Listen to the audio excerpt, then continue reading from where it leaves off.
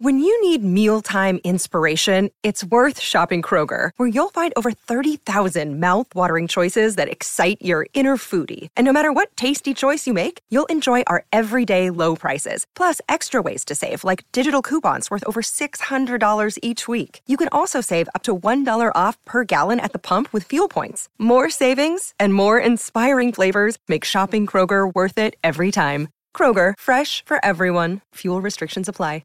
Mother's Day is around the corner. Find the perfect gift for the mom in your life with a stunning piece of jewelry from Blue Nile. From timeless pearls to dazzling gemstones, Blue Nile has something she'll adore. Need it fast? Most items can ship overnight. Plus, enjoy guaranteed free shipping and returns. Don't miss our special Mother's Day deals. Save big on the season's most beautiful trends. For a limited time, get up to 50% off by going to BlueNile.com. That's BlueNile.com. With threats to our nation waiting around every corner, adaptability is more important than ever. When conditions change without notice, quick strategic thinking is crucial. And with obstacles consistently impending, determination is essential in overcoming them. It's this willingness, decisiveness, and resilience that sets Marines apart. With our fighting spirit, we don't just fight battles, we win them. Marines are the constant our nation counts on to fight the unknown. And through adaptable problem solving, we do just that. Learn more at Marines.com. Another day is here, and you're ready for it. What to wear? Check. Breakfast, lunch, and dinner? Check. Planning for what's next and how to save for it? That's where Bank of America can help. For your financial to-dos, Bank of America has experts ready to help get you closer to your goals. Get started at one of our local financial centers or 24/7 in our mobile banking app. Find a location near you at bankofamerica.com/talktous. What would you like the power to do? Mobile banking requires downloading the app and is only available for select devices. Message and data rates may apply. Bank of America N.A., member FDIC.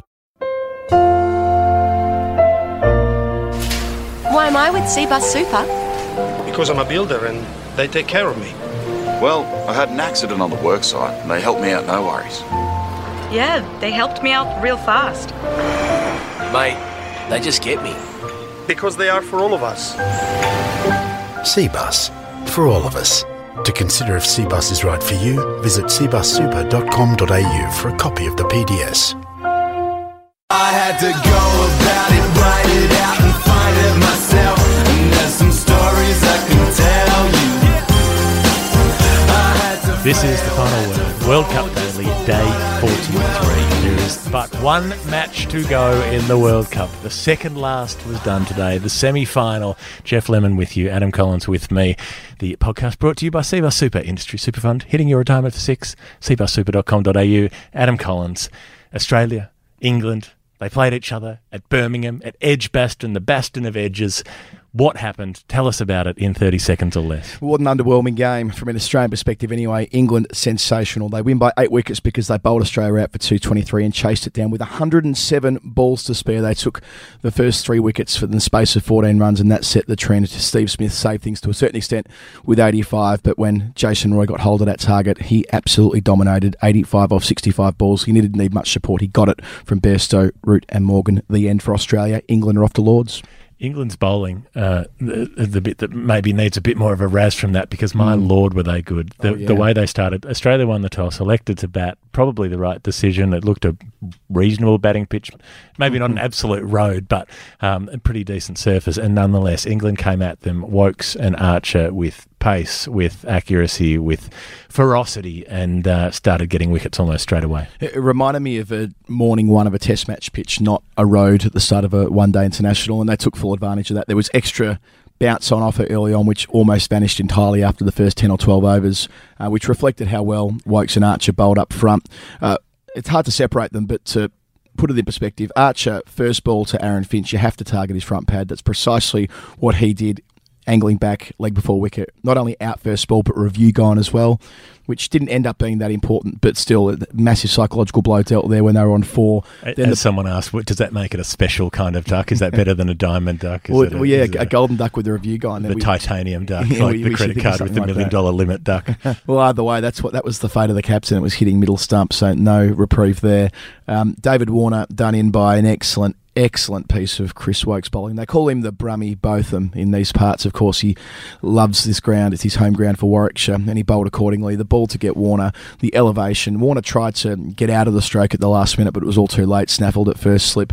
And then Peter Hanscom was castled by Woakes as well, albeit off the inside edge, but he was at sea there with his bat and pad a long way from each other, mostly done by the fact that he'd been set up beautifully through the previous couple of overs. So 14 for 3, they were in all sorts. So Smith, fantastic patient innings. I think he was 7 off 34 balls or something like that. He completely put it away alongside Alex Carey, who continues to impress. Carey fell after they put on 103. Just at that point, Jeff, I felt as though the ground here were turning. They felt as though they'd blown an unbelievable start, really, when Australia were 117 for 3. But Carey holds out to Adil Rashid. A couple of balls later, Marcus Stoinis is pinned leg before by a fantastic googly by the leg spinner for nothing. I think a duck off 2 balls or something like that. They put on a little bit of a stand, Maxwell and Smith, but then Maxwell fell to a genius bit of bowling from Jofra Archer. It won't look like it in the book with Maxwell out for 22, caught in the covers, but the knuckleball, to roll that out in a World Cup semi-final is a brave play, and he just landed it to perfection. I don't think I've ever seen him bowl a knuckleball before, and if he has, it's not been on the international arena. So that was superb bowling. Pat Cummins shortly after that. Mitchell Starc with Smith. I think England fans were thinking again, oh gee, they're going to get 240 or 250 here, but they cleaned off the tail. Again, it was Chris Woakes who picked up Starc, a run out to get rid of Smith on 85, and then the last wicket to fall, that of Jason Berendorf, bowled by Mark Wood, ended it in 49 overs. So they didn't bat out their complement. And then you give that sort of task to Jason Roy and Johnny Bairstow. They could have gone about it 2 different ways, Jeff, and I was really impressed by the way that they batted conservatively when they needed to early on, so they were taking no risks. They played at a couple of maidens from memory, but as soon as they flicked the switch, Australia had no chance. They're just too strong, they're just too good, and they only needed to make a dent to make the psychological challenge even bigger for Australia, and that's exactly what they did. You look at the two contrasting innings, 85 to Smith, 85 to Roy, and one was in a team that was cruising and one was in a team that was absolutely battling. Alex Carey, just huge respect for him. I've noticed people on the internet love Alex Carey now. I wonder if he'll get milkshake ducked in the next sort of 5 minutes at some point. Something terrible he said in the past will come out. But he got smashed in the face by Jofra Archer. Short ball, really nasty one. It got up. Carey was his left-hander. He was getting the elbow up, trying to play defensively off the back foot, and it came through the gap in his arm. If you imagine someone with a raised elbow, it sort of hit the underside of his bicep and then smashed into the side of his face and got through the grill and hit him in the jaw and split his jaw open, knocked his helmet off, which nearly went back onto the stumps. He caught it before it in his free hand while holding the bat in the other hand. In his left hand, he catches the helmet before it hits the stumps, immediately calmly signals to the room, has them come out and pop in 7 or 8 stitches into his face out on the field, and then continues batting. Yeah, and they mummified him like Derek Randall in the centenary test with his head bandaged up around the jaw, and he continued on and batted with such poise. I mean, the way he got out, caught in the deep after dancing at Adil Rashid, that was the exception. The rule was that he showed complete control. He only struck 4 boundaries, but again, that's kind of what we've been accustomed to with Carey. He does the bulk of his work through the field and was the perfect partner for Smith at the time. And had they been able to have batted for maybe 5 or 6 more overs together, I'm not saying it would have been a different result, but it would have been a different kind of chase. Well, people were nervous. I was doing the over by over on The Guardian, and the English readers writing in were very restless towards the end of the Carey-Smith partnership. They were anxious. And then even in the Maxwell-Smith partnership, because that was starting to swell a little bit. Maxwell took on Rashid, smashed him for several boundaries, looked good against the spinner, and then, as you say, got that ball that stopped in the deck. He was just trying to play a back foot defensive shot. He was trying to be a good boy and do the right thing like everybody wants him to do, and just play a sort of defensive check shot, and the ball stopped on him and just popped up to cover because he was through the defensive shot too early. But even at the point that he was batting with Starc, I was having people writing in saying, "Oh God, they're going to do it to us again, aren't they? They're going to make 260 and bowl us out." Yeah, our colleague John Norman from TalkSport said it's muscle memory. When you're an England fan and you're in a semi-final, you're just conditioned to things going wrong, and especially after that explosive start where the ground was heaving, although maybe not heaving as much as it otherwise would have been had it been full, but that's a whole different debate which we won't bother getting into today, I don't think. But it was a bit odd that there were a lot of seats available today. But anyway, the rally from Australia, that can be quite painful. If you just look at the scorecard then and see 117 for 3, you'd say England well on top, but because Australia's rally came, they put on 103, it felt the other way, and then that Rashid intervention, which was considerable and significant, he's ended up with 3 for 54 from his 10.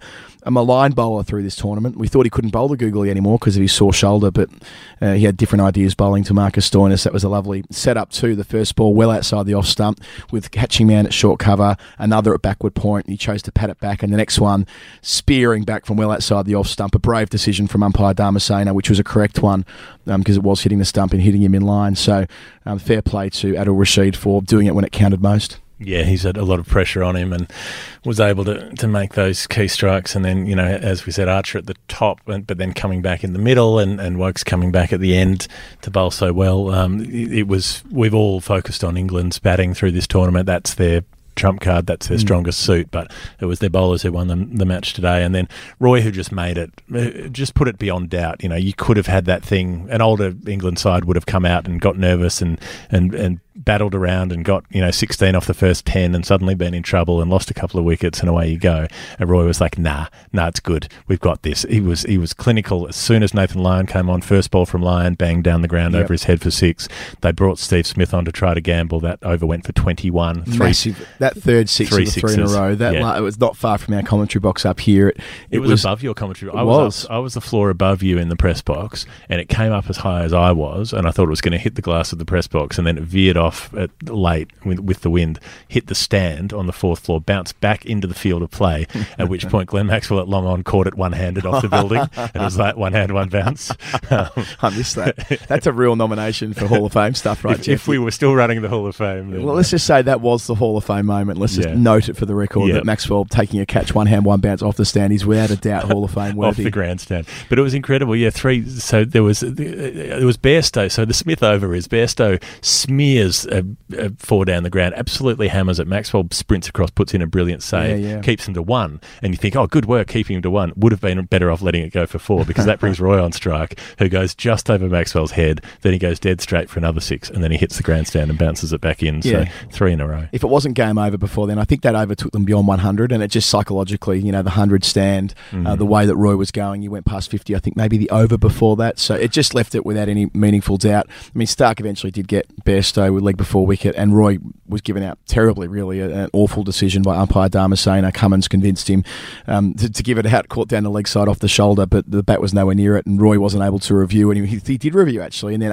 umpire Dharmasena did signal the TV screen, which suggests that he didn't know that Bairstow had already soaked up the review. He was rattled. He was definitely rattled, because the appeal was so vociferous, and Dharmasena waited quite a while, to the point where we all assumed it was not out, and then he raised his finger, but his hand was shaking. I noticed he was kind of hesitantly going, "Oh, wait, I think it is out." Like he was had changed his mind, and as you say, Roy immediately signals T-bone, and Dharmasena immediately signals TV screen, and then has the third umpire in his ear saying, "They can't do that. They've already used it. They've already blown it." But the funny bit about that was it was Roy who told Bairstow to review his leg before, when he was absolutely plumb. I didn't know that. I didn't pick up on that. That was Roy's intervention, was it? Well, I mean, you've got to go through your partner at the other end. If your partner says no, keep walking. His opening partner said, sure, give it a go, hoping it had pitched outside leg perhaps, but it was plumb, and there was no way they should have been reviewing it. So kind of made their own bet in that case. But I have a lot of sympathy for the umpire in that case. It was a millimetre away from his glove. He very nearly gloved it as it went through after it flicked his shoulder. So I can understand why you'd say that there was probably some glove in it and give that out. But umpires are affected by whether a team has a review left, I reckon, and he must have thought England had one, therefore it was okay to give it, and they could challenge it if it was wrong. Yeah, the psychology of that is interesting. If he didn't know that, would he be given it not out and left the onus on the Australians to use their review? And I suspect that may have been the case. So I'm not sure how they adjudicate who'll umpire the final, but if it is a competition between Alim Dar, Mariah Erasmus and umpire Kumar Sangakkara, Kumar Dharmasena. Could be umpire Kumar Sangakkara. He's a translator, he's a commentator, he could do anything. Pop him out there. This has been a long few days. You might be able to pick up from our voices. Get the straw hat on. Yeah. Well, it can't be the Richards, can it? Because England have made the final, so Illingworth and Kettleborough are out of the equation. No Dix. And Gaffney is also out of the equation too, because of New Zealand are playing. So.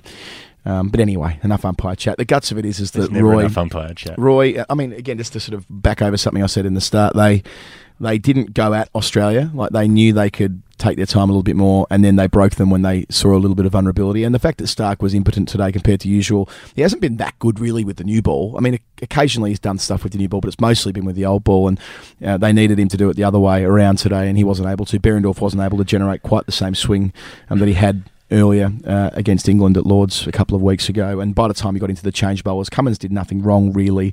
They went after Lyon initially, and Smith, as you say, and Stoinis only bowled a couple of overs, so it ended pretty quickly in the end. 107 balls is the more stark number than a win by 8 wickets. 107 balls. They did the job in 32.1 overs. Had they batted their full allotment, they might have got near 400, which puts them in very nice touch heading into a final at Lords against New Zealand.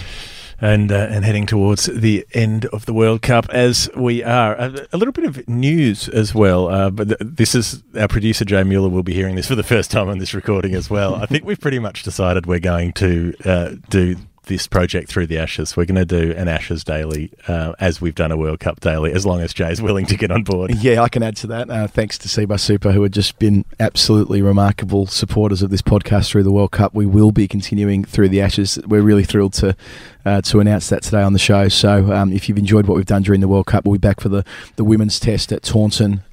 Is it next week? I have no idea. You could tell me it was a year away. I wouldn't know. My body clock is so out of kilter with the rest of the actual planet right now. And then the test matches when the men play initially here in Edgbaston and on to Lords and Leeds and Manchester and then back to London at the Oval in mid-September. So a lot more World Cup daily. We'll probably not do them on like 9 off days between test matches, but let's just do them during the test matches. I think we will do them on the 5 days of each of the test matches or the playing days. Or the 3 days that we might get here. The last thing I'll say, player of the day, I just want to say is Chris Wokes. He was player of the match, but 3 for 20 off 8. They're 1999 figures, not 2019 figures. He did it early, he did it late. He's been, you mentioned, Jeff, about the opening batsmen of England having all the focus on them. How about the opening bowlers of England when they needed to step up and make it count? Everyone here, the buzz around the crowd when Australia won the toss and elected to bat, the fear that went through England fans, we're going to be chasing against Australia. They're going to do it again. But they didn't relent to that pressure with the bat, but especially with the ball. So I want to highlight Chris Wokes, who has been outstanding through the tournament at different intervals, but today he was bang on.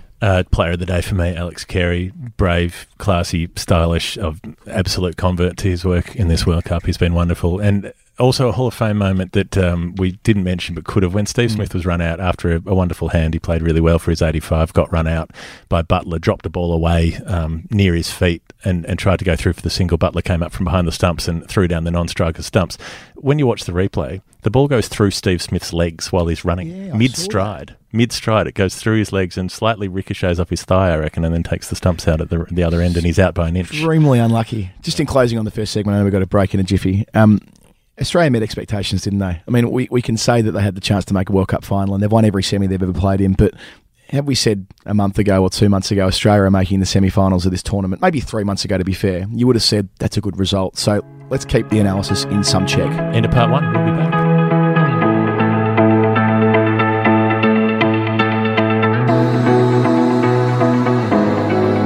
Jeff, how about this? We've got a new spin on Nerd Pledge, but it's sent through by our great mates Seabus Super. Really? Tell me what we've got. 9.29. Okay, so that would have to be 9 for 29, which would be the New Zealand batting collapse against Pakistan when Yasir Shah took 8 for. That's very good from you, spot on. But 9.29% is also Seabus Super's averaged annual return for their default investment option over the last 34 years. I did not anticipate that completely organic segue. Goodness me. Do we have another number? We do, actually, as it happens. 50. Okay, 50 is probably the most common number in cricket, maybe aside from naught, so that's not too clear, but maybe it's the good bit of Bradman's career in between the debut at the Ekka where he sucked and then the last test where he made a duck. Very nice. Right again. Also, $50 billion is how much of their members' money Seabus currently have invested. Well, I've learned something new. Seabus Super, the industry super fund hitting your retirement for 6. You can visit cbussuper.com.au to find out more. Past performance is not a reliable indicator of future performance. To consider if Seabus is right for you, go to cbussuper.com.au for a PDS. This is the final word, World Cup Daily, day 43. Australia out of the World Cup. England still in the World Cup. And the good news for people who like first debuts, so on and so forth, is that there will be a first-time winner of the World Cup on Sunday. Either New Zealand or England will finally shed a large gorilla from between the shoulder blades and get over the line for a World Cup title for the first time. Yeah, I love that, and there's a really important part of Sunday as far as the English and British watching cricket public's concerned. It's on free-to-air television, which really is massive. Hopefully, everything crossed that has a sort of effect that they're hoping that it will themselves, having made this decision to let it be simulcast from Sky over to one of the free-to-air networks. So, all our positive. Channel 4? Oh, they've agreed to it on 4. Sorry, I think it is on 4, but then they've also got the British Grand Prix on part of that day, at which point it's getting bumped to a secondary Channel 4 channel and then coming back onto the main channel. And it's also on during Wimbledon final as well. But like the men's Wimbledon final literally will clash with the World Cup final. But, putting that to one side, this is a great opportunity for cricket with a bunch of people out there who just aren't exposed to full-time games all the time, and of course a World Cup final brings in a whole different atmosphere to it too. So that's a wonderful thing. We're going to Lords again, which is pretty cool for a final. Like, that hasn't been the case since 1999, of course, a famous venue. Yeah. The members might actually show up to watch England in a World Cup final, as opposed to the Women's World Cup final where they didn't, or the Pakistan-Bangladesh game where they didn't. I'm sure they'll find a way to get down there this time. There won't be a spare seat. There's no sort of doubting that. You need to stick your head into a bucket of cold water or something. It's been one of those days. Oh, we're nearing. Yeah, I'm okay, but I wouldn't want this tournament to go much more than one more game, put it that way. or to have to back up. Imagine if this had been another 2-dayer. Imagine if we'd been back here tomorrow. I don't think I could have done it. I mean, I would have found a way. That is my disposition, but it would have been hard done. I've got to say, it started to rain literally when England needed 4 to win, I think. It started to rain. And it was it root batting, and he plays a gorgeous cut shot, absolutely nails it into the gap at Gully, and Glenn Maxwell gets airborne, diving, saves it one-handed, dot ball, and the rain starts coming down, and you're like, no, please no, please don't let that be the point where they go off and then have to come back to score 4 runs. It could have happened, because of course Duckworth Lewis is there for them, but being a semi-final, we could have been here till 8:30 at night for 4 runs, and they would have had no way of changing it. They couldn't have called it off prematurely. Before we close, we should say that voting's open for one more day for the Final Word Hall of Fame. The brackets are up. It's all over the place in terms of Twitter. I love it. There's so many crazy old polls. Some of them are gone in a radically different direction to what we thought. Others have been relatively straightforward. So get on there and vote. It won't take you long. It's on the Twitter page. It's also on our website. Please head along there to finalwordcricket.com. Yeah, that's right. Go to finalwordcricket.com. You'll find the links there to check out all of the entries. You can remind yourself of what earned the Hall of Fame nomination. Some of them more worthy than others. Carlos Brathwaite's 100 against New Zealand, for instance, not there, because Adam made a different decision that day, which I didn't realise until I was assembling them. I think he was player of the day, which meant you freed yourself up. Who's to know? A nice little moment here in front of us on the ground, I should add. Joe Root's there with his young son running around on the field at Edgbaston. I know we see this a bit. We're very fortunate to get a glimpse of players behind the curtain sometimes, but when they bring their children out to have a run around, as Joe is now with his young boy, that's quite touching. Really, really nice. Yeah, it almost makes you forget that we're doomed to a dystopian future when climate change destroys the world. What a great place to leave it. That's how I feel as well. That's where we're going to have to leave it as a human race at some point. This has been The Final Word, World Cup Daily, day 43. We'll be back for the last 3 days of the World Cup, when the last 3 days of the World Cup happen. If you want to check out the Patreon page for funding the podcast, patreon.com/thefinalword. And if you want to vote in the Hall of Fame, go to the website. We will see you tomorrow. Bye. I ain't breezing and I ain't George Benson. I ain't protected, brother, I ain't fenced in. If my future questions my current senses, that'll be the same we've been doing for centuries. Sorry if I ran out to empty, wrote this so you know what I meant here. I had to go about it, write it out and find it myself. And there's some stories I can tell you. I had to fail, had to fall just for what I did well. And there's some stories. Every day, hundreds of thousands of us are building a future we can all be proud of. For over 34 years, the Growth Cbus MySuper option has returned an average of 9.29% per annum for its members, while investing in projects that not only create jobs, but something better. Cbus, for all of us. To consider if Cbus is right for you, go to cbussuper.com.au for a PDS. Past performance is not a reliable indicator of future performance.